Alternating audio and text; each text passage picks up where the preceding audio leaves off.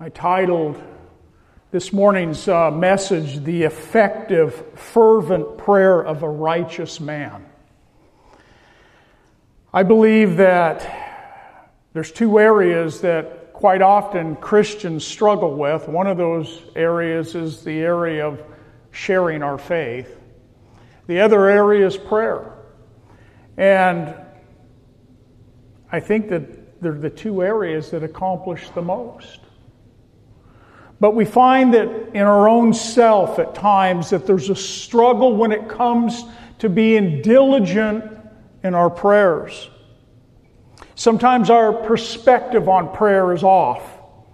We get it wrong. We don't really understand prayer and how it really works. Sometimes we lack faith in the area of prayer, and so we shrink back from it because we're not quite sure that God even hears our prayers.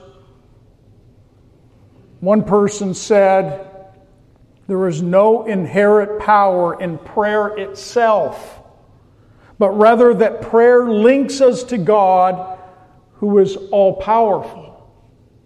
And I think we need to keep that in mind. It's not just how you pray, it's not the words that you say per se, but we pray to a God that is all-powerful, who is able to do what we can't do. How many of you pray? Raise your hand. Hopefully all of us are raising our hands. How many of you believe in it? And how many of you need to do more of it? Amen. The hands went up all over. We need to do more of it.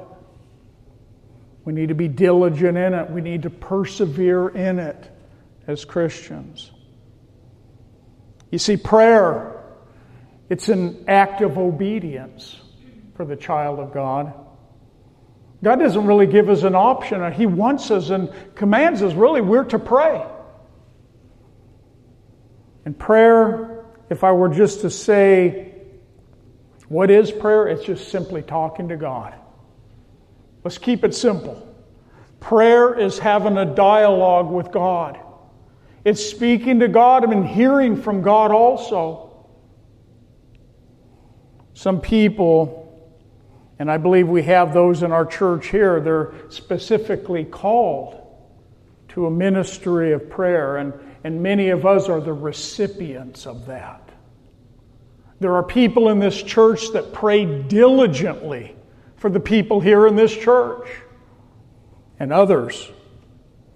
And they have this ministry of prayer in this body. And I'm so thankful. James, the writer of this epistle, this letter, who was the half-brother of our Lord Jesus Christ, he was nicknamed by the early church camel knees. Have you ever seen the knees of a camel? They get down on their knees quite a bit. And they have this thick callus on their knees. Here's James, a mere man, being recognized by the church as a man that prayed. Some say that James was so slow and hard of believing that his brother Jesus could be the Christ, that after he was brought to believe, he never got off of his knees. He was a man of prayer. We're going to look what he says even in the ending of this letter, what he says about prayer. We started in verse 16 at the end of it this morning, the effective, fervent prayer of a righteous man avails much. We started James actually in chapter 1, verse 6. And James, in this first chapter, he writes that we're to talk to God. We're to ask in faith as Christians. When we enter into prayer, we're to ask in faith, and we're to do it without doubting. And he goes on to say, "For he who doubts is like the wave of a sea, driven and tossed by the wind." You see, God loves it when we just come before Him with reckless faith in Him. God, I can't even see how you could work this out. There's no way this can be done, but God, I know that you're able, and I believe. And God loves it when we well up in faith and our trust and our confidence in Him. Faith comes by hearing, and hearing by the Word of God.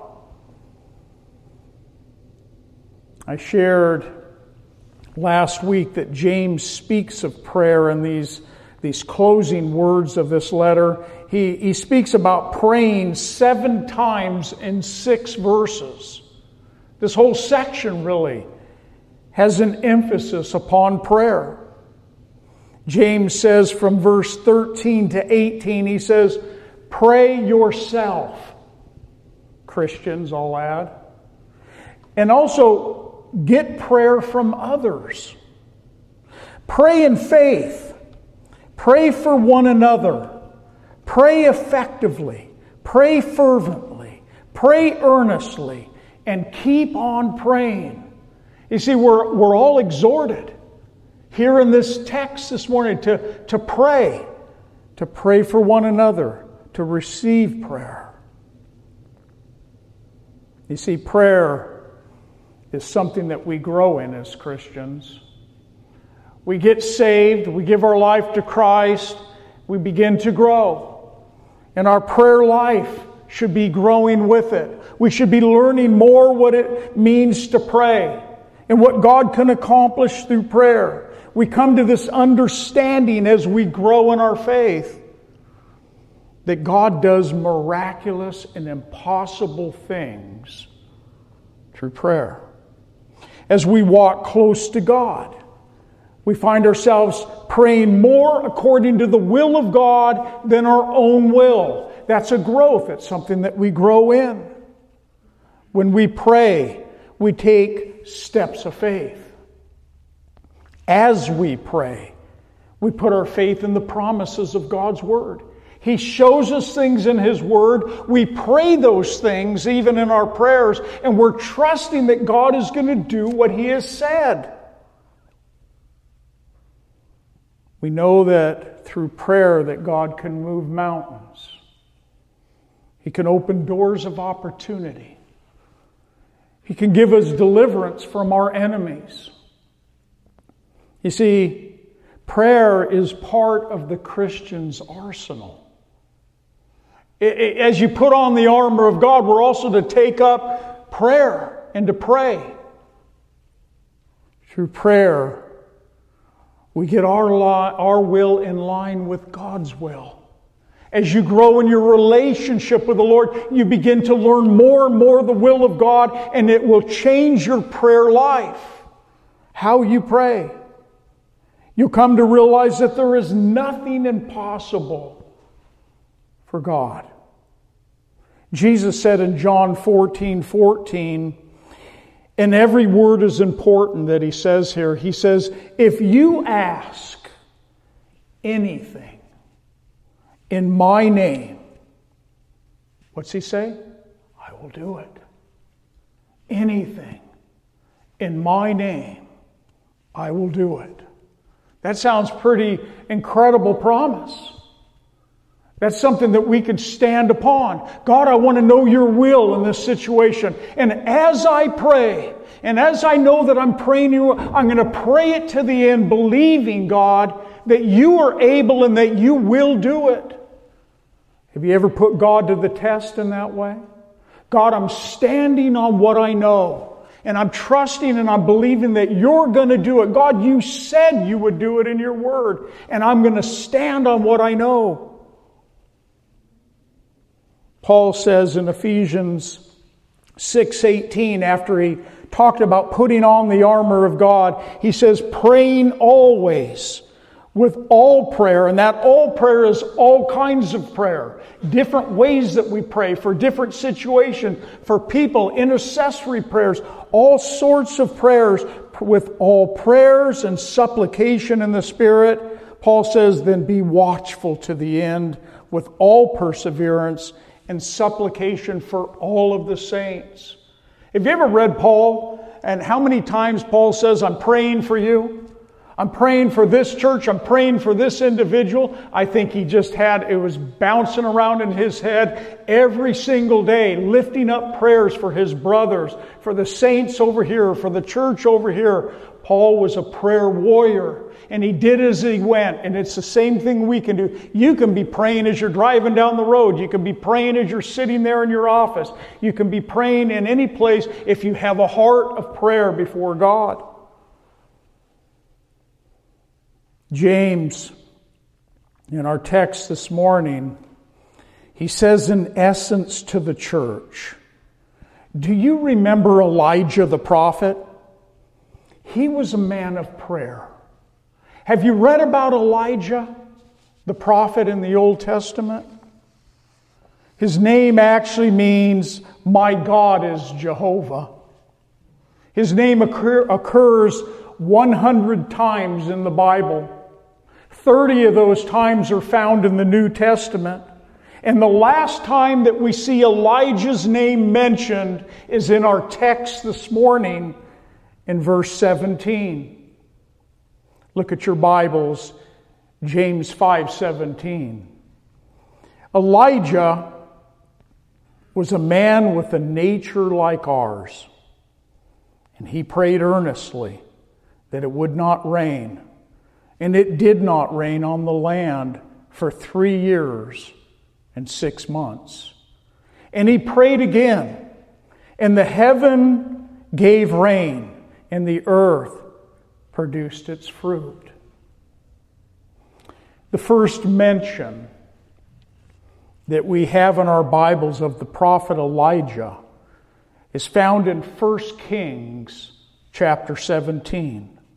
The Lord instructed Elijah to proclaim a drought over the land of Samaria.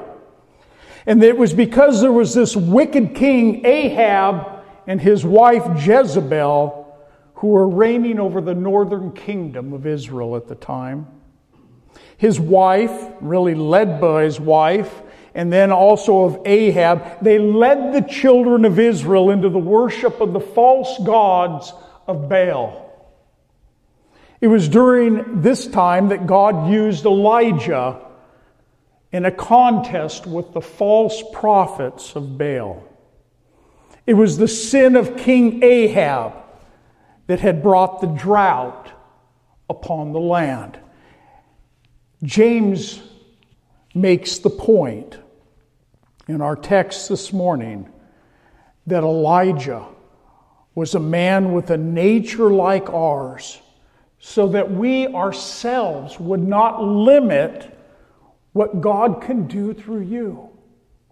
He was a mere man like you and I. And we also shouldn't limit what God can do through your prayers. Paul, writing in 1 Corinthians 1:26, he says, "For you see your calling, brethren, that not many wise according to the flesh, not many mighty, and not many noble are called. But God has chosen the foolish things of the world to confound the wise." He's speaking about you and me. The foolish things of this world to confound the wise. And God has chosen the weak things of this world to put to shame the things which are mighty. He's speaking about you and I. And the base things of the world and the things which are despised, God has chosen, and the things which are not, to bring to nothing the things that are, that no flesh should glory in His presence. Everything that God does through me, everything that God does through you, to the praise and the glory of God, that any one of us can do anything for the Lord. God gets all the glory. God did this. God used Elijah to do what He wanted to do. He used a mere man. God wants to use you and I. Just mere human beings, just vessels of clay is all we are. And He loves us. And He wants to use us. Elijah, he prayed that it would not rain on the land for 3 years and 6 months. Elijah then prayed again after 3.5 years, and we're told that the heavens gave rain and the earth once again brought forth fruit. You see, when we pray in faith, we stand upon the truths and the promises of God. When we are praying, believing that all things are possible. I mean, I know there's times that I have prayed where I've questioned even if I'm believing what I'm praying. And I'm sure you have also. But the Bible tells us that there's nothing too hard for the Lord.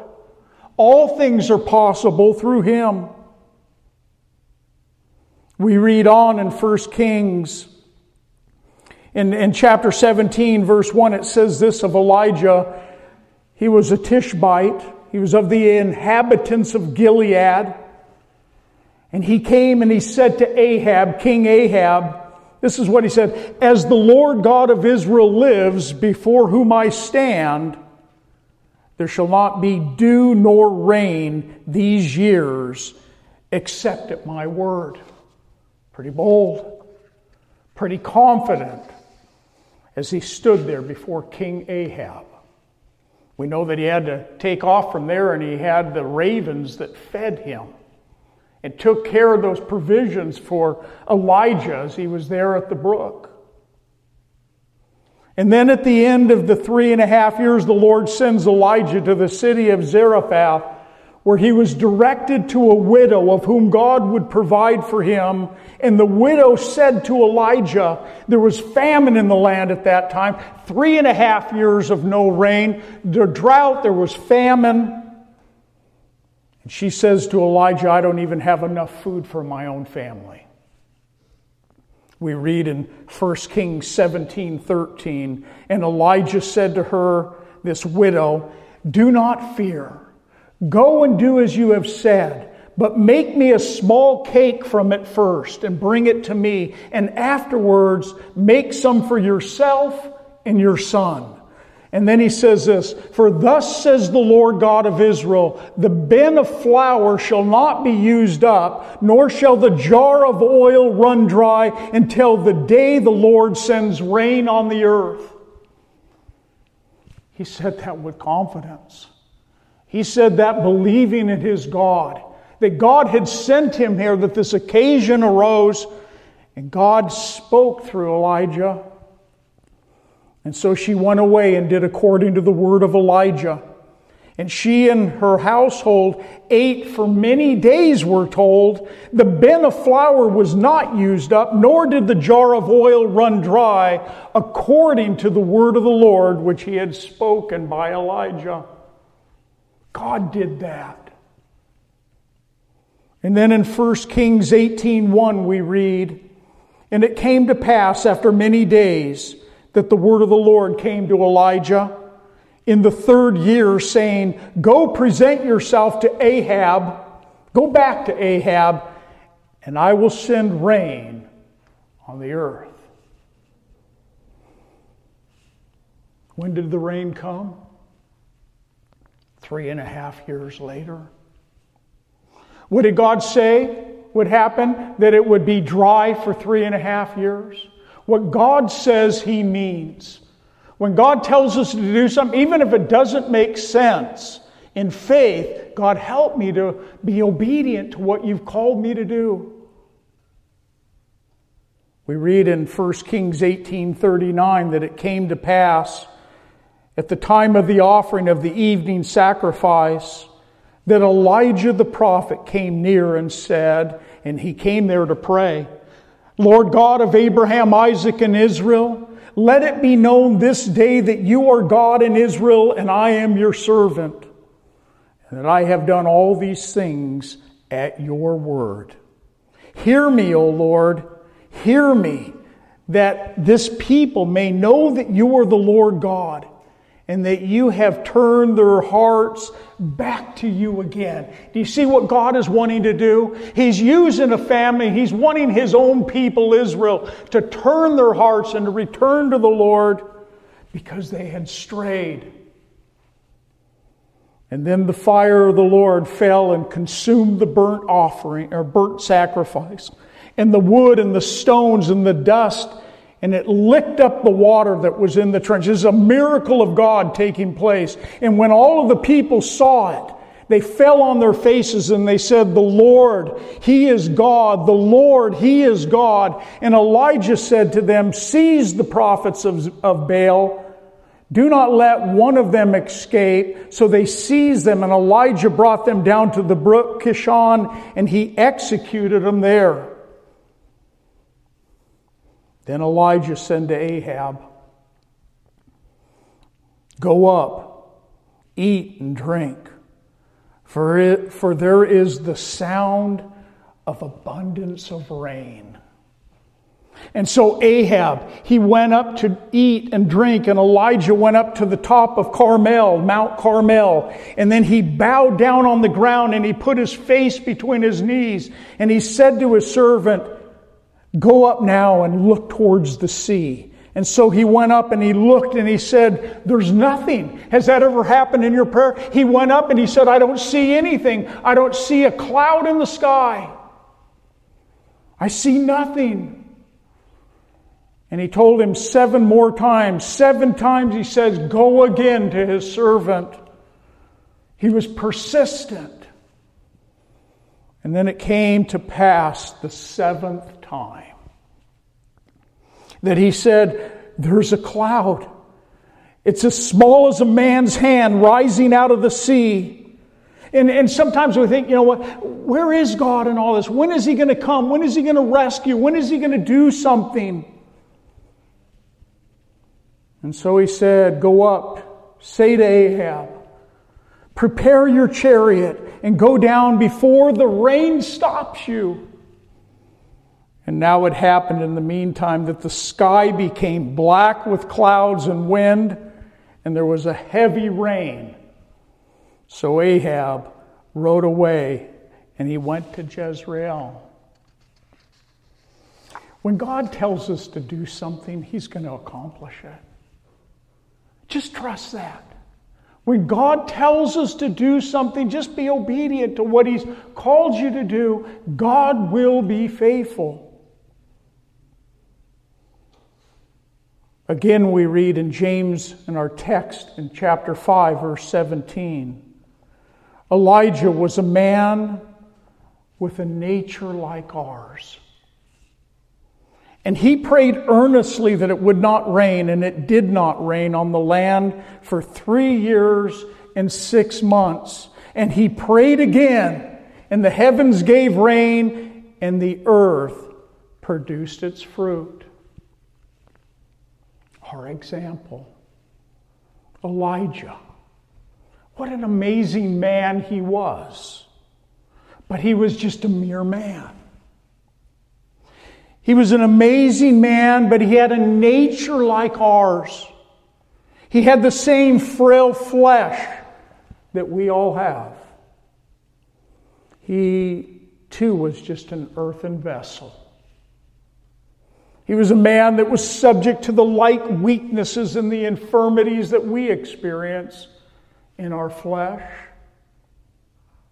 He was nothing special above and beyond who we are. He was an instrument of God, and God wants to use you, even in your prayers, as an instrument of His hand. So what is it that made this man, Elijah, so notable to James that he would use him for the example for you and I? The first thing I think we could see is that Elijah was a man who prayed. Like James himself, he was a man who prayed. He believed in his God. He believed that his God was the creator of the heavens and the earth. There was no question in Elijah's mind. of who God was. You see, the more we come to understand who our God is, the more you'll pray with just in faith, believing, you know what, nothing is impossible for our God. Listen to what E.M. Bounds wrote. This is one of his quotes. What the church needs today is not more or better machinery, not new organizations or more and novel methods. She needs men whom the Holy Spirit can use, men of prayer, men mighty in prayer. The Holy Spirit does not flow through methods, but through men. He does not come on machinery, but on men. He does not anoint plans, but men. Men of prayer. Great quote. Great reminder. But Elijah was a man whose nature was just like ours. And here he is, becoming an example to us of answered prayer. What God can do. Here's another quote. Do not rest in our day too much on the arm of flesh. Cannot the same wonders be done now as of old? Do not the eyes of the Lord still run to and fro throughout the whole earth to show himself strong on behalf of those who put their trust in him? Oh, that God would give me more practical faith in him. Where now is the Lord God of Elijah? He is waiting for Elijah to call on him. You see, our example that we read in James is, are you that Elijah? Are you the one that God might call upon to do something great and powerful? We're no different than Elijah.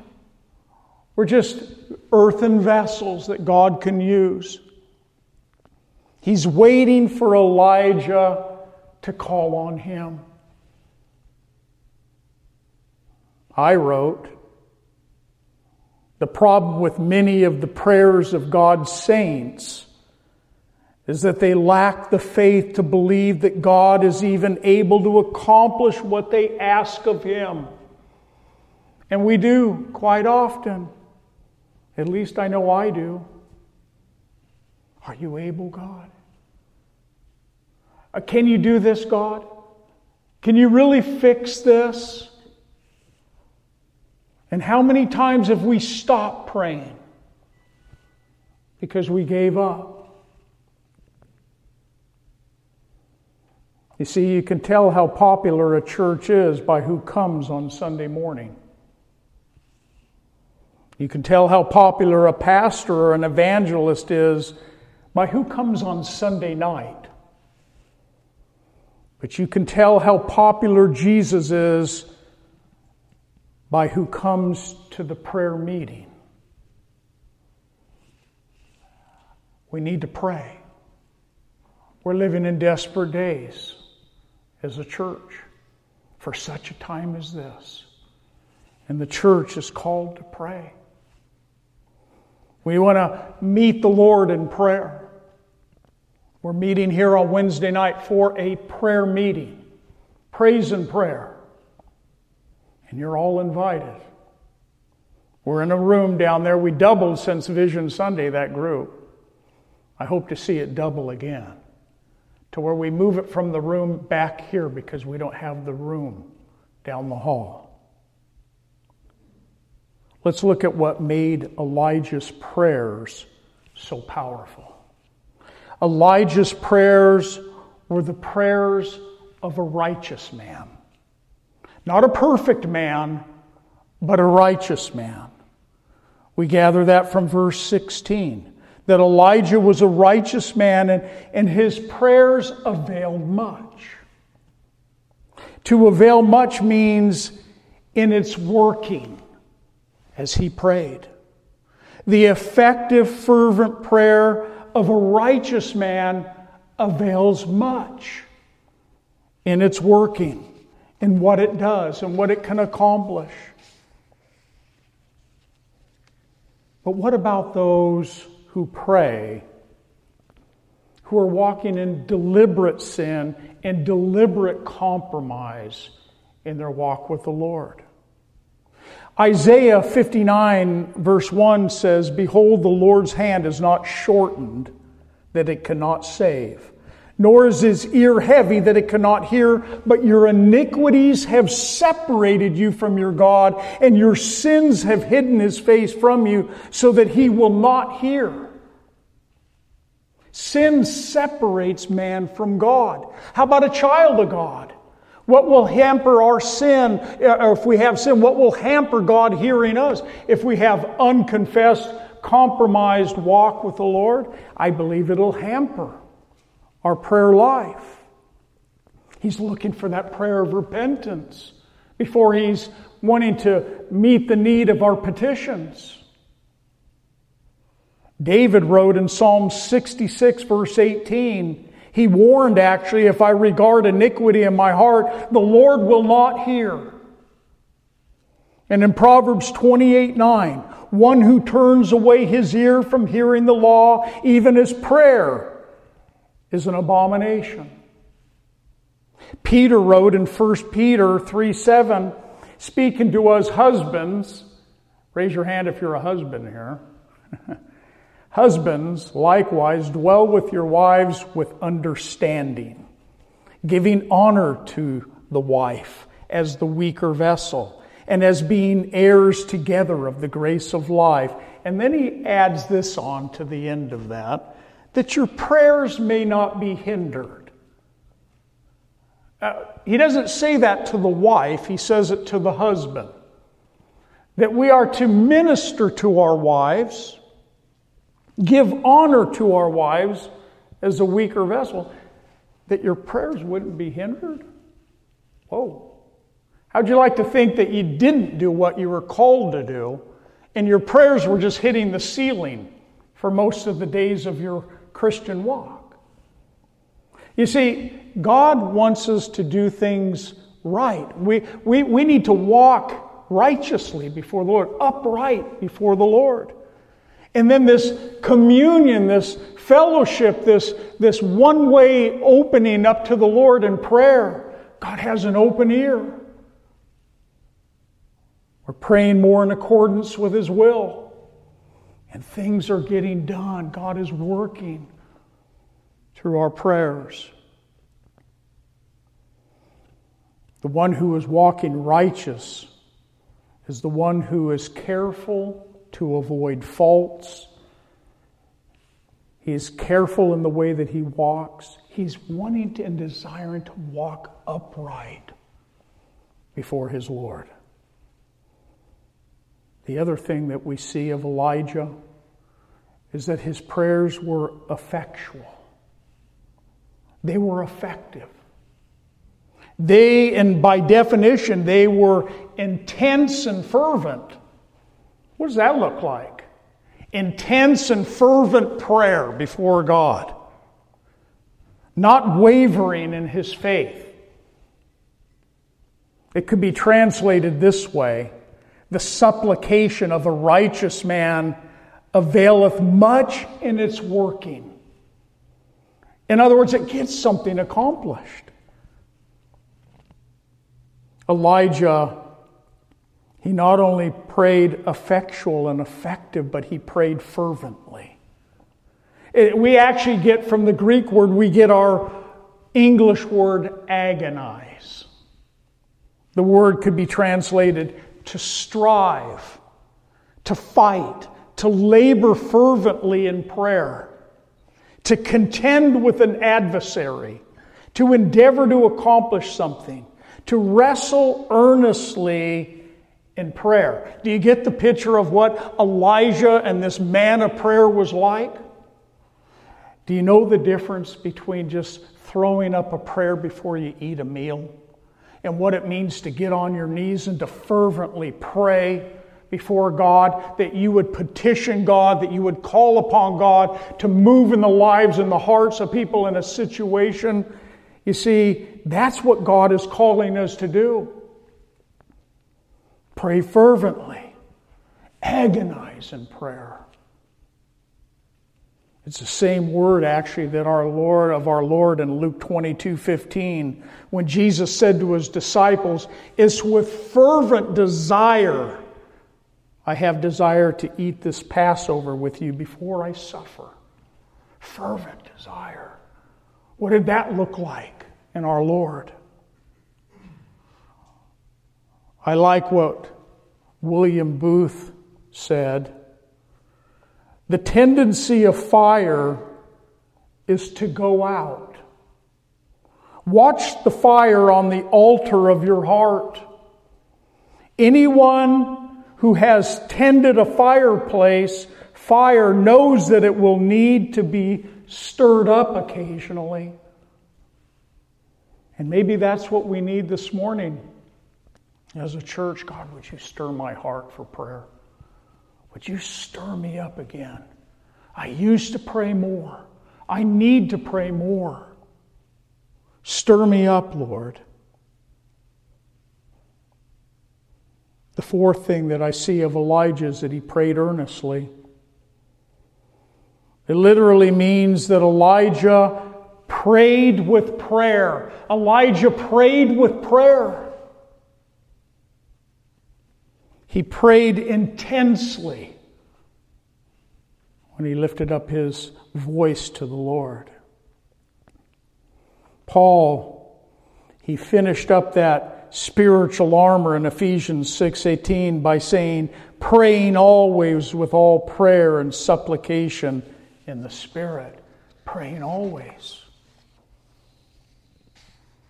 He also wrote in Philippians 4:6 to be anxious for nothing, but in everything, and you can underline that, Philippians 4:6, but in everything by prayer and supplication with thanksgiving, let your requests be known to God, and the God of peace, which surpasses all understanding, will guard your hearts and minds through Christ Jesus. Prayer. We have a list that goes out on WhatsApp. There are many prayer requests that are hitting this church almost daily. When you see those come across, if you're not on WhatsApp, get on WhatsApp and you're going to see a chain of prayer requests that are come across for people in this body and outside of this body. And we can pray. We can enter in and come alongside one another in prayer. And God hears our prayers, and God is working through our prayers.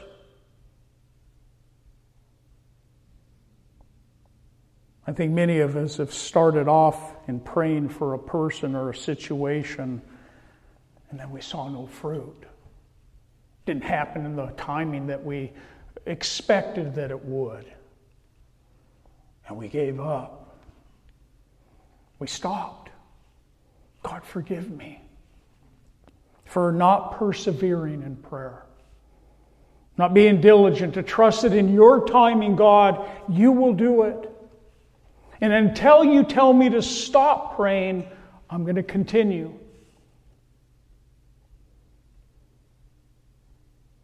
In closing this letter out, James gives some final words of exhortation.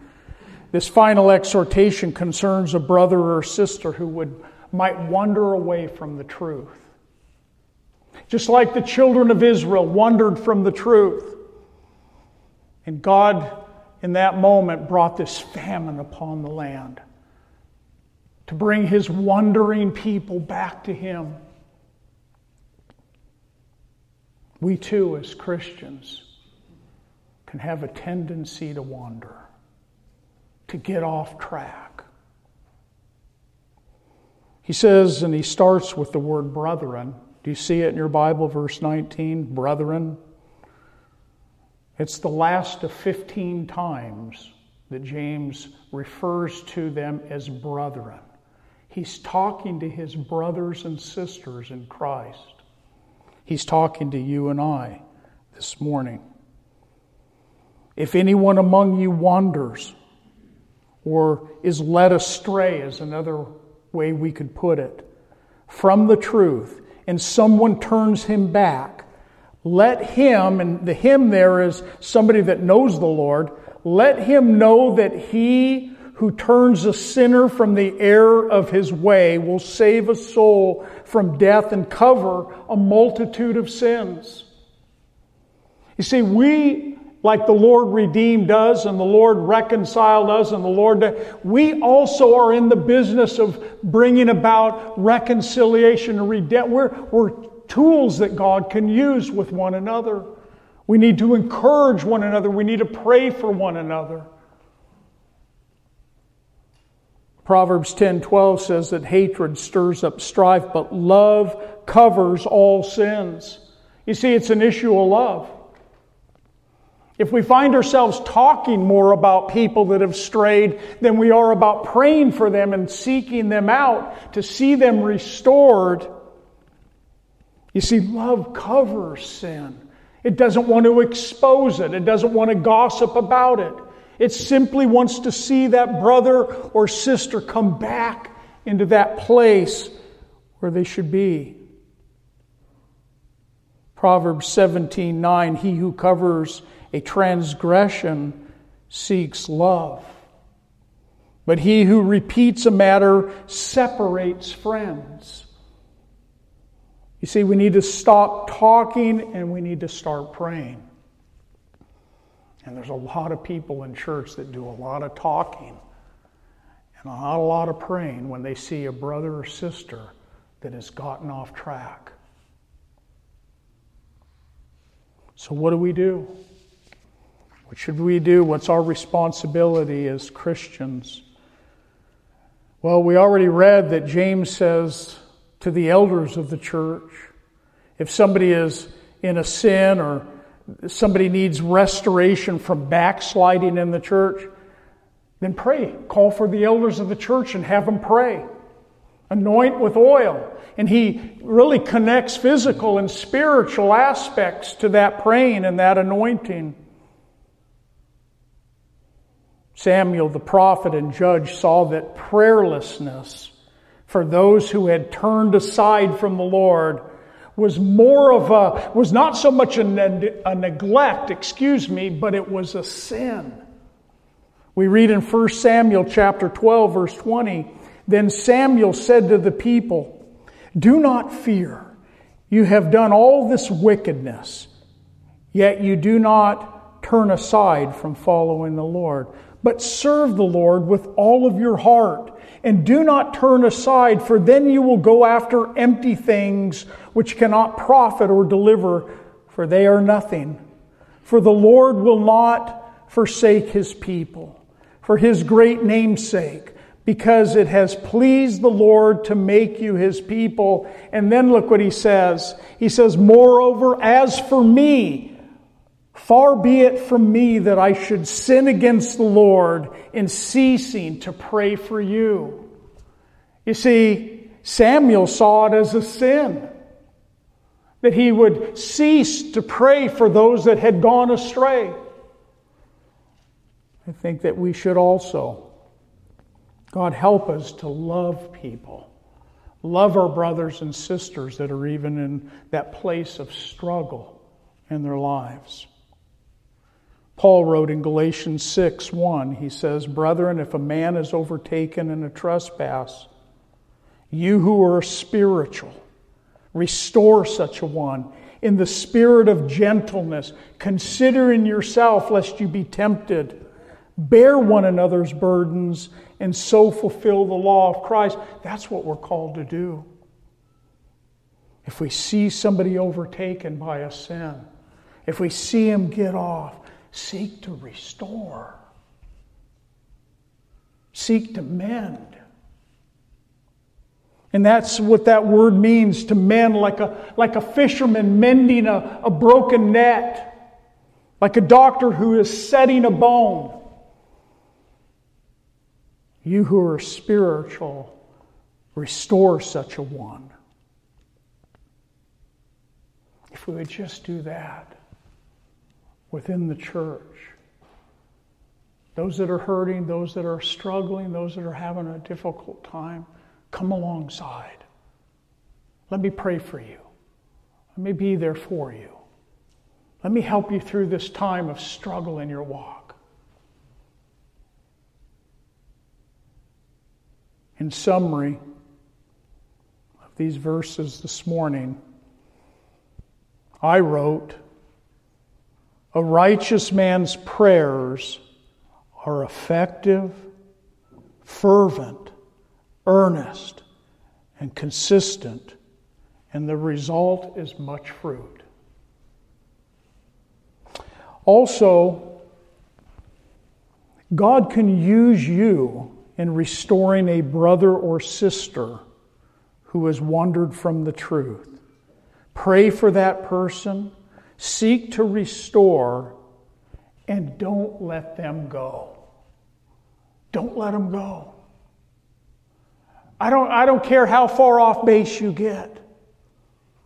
I want to see you return to the Lord. I want to see you get right, because I know that my God is a God of restoration. He's a God that wants to heal and forgive.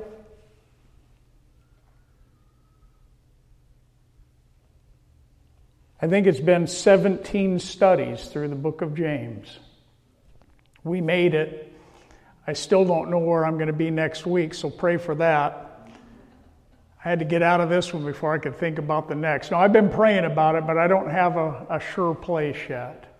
But one thing I know, I'll be in the Word of God next Sunday, Lord willing, unless we're in heaven with the Lord. Praise the Lord. We're going to have communion now.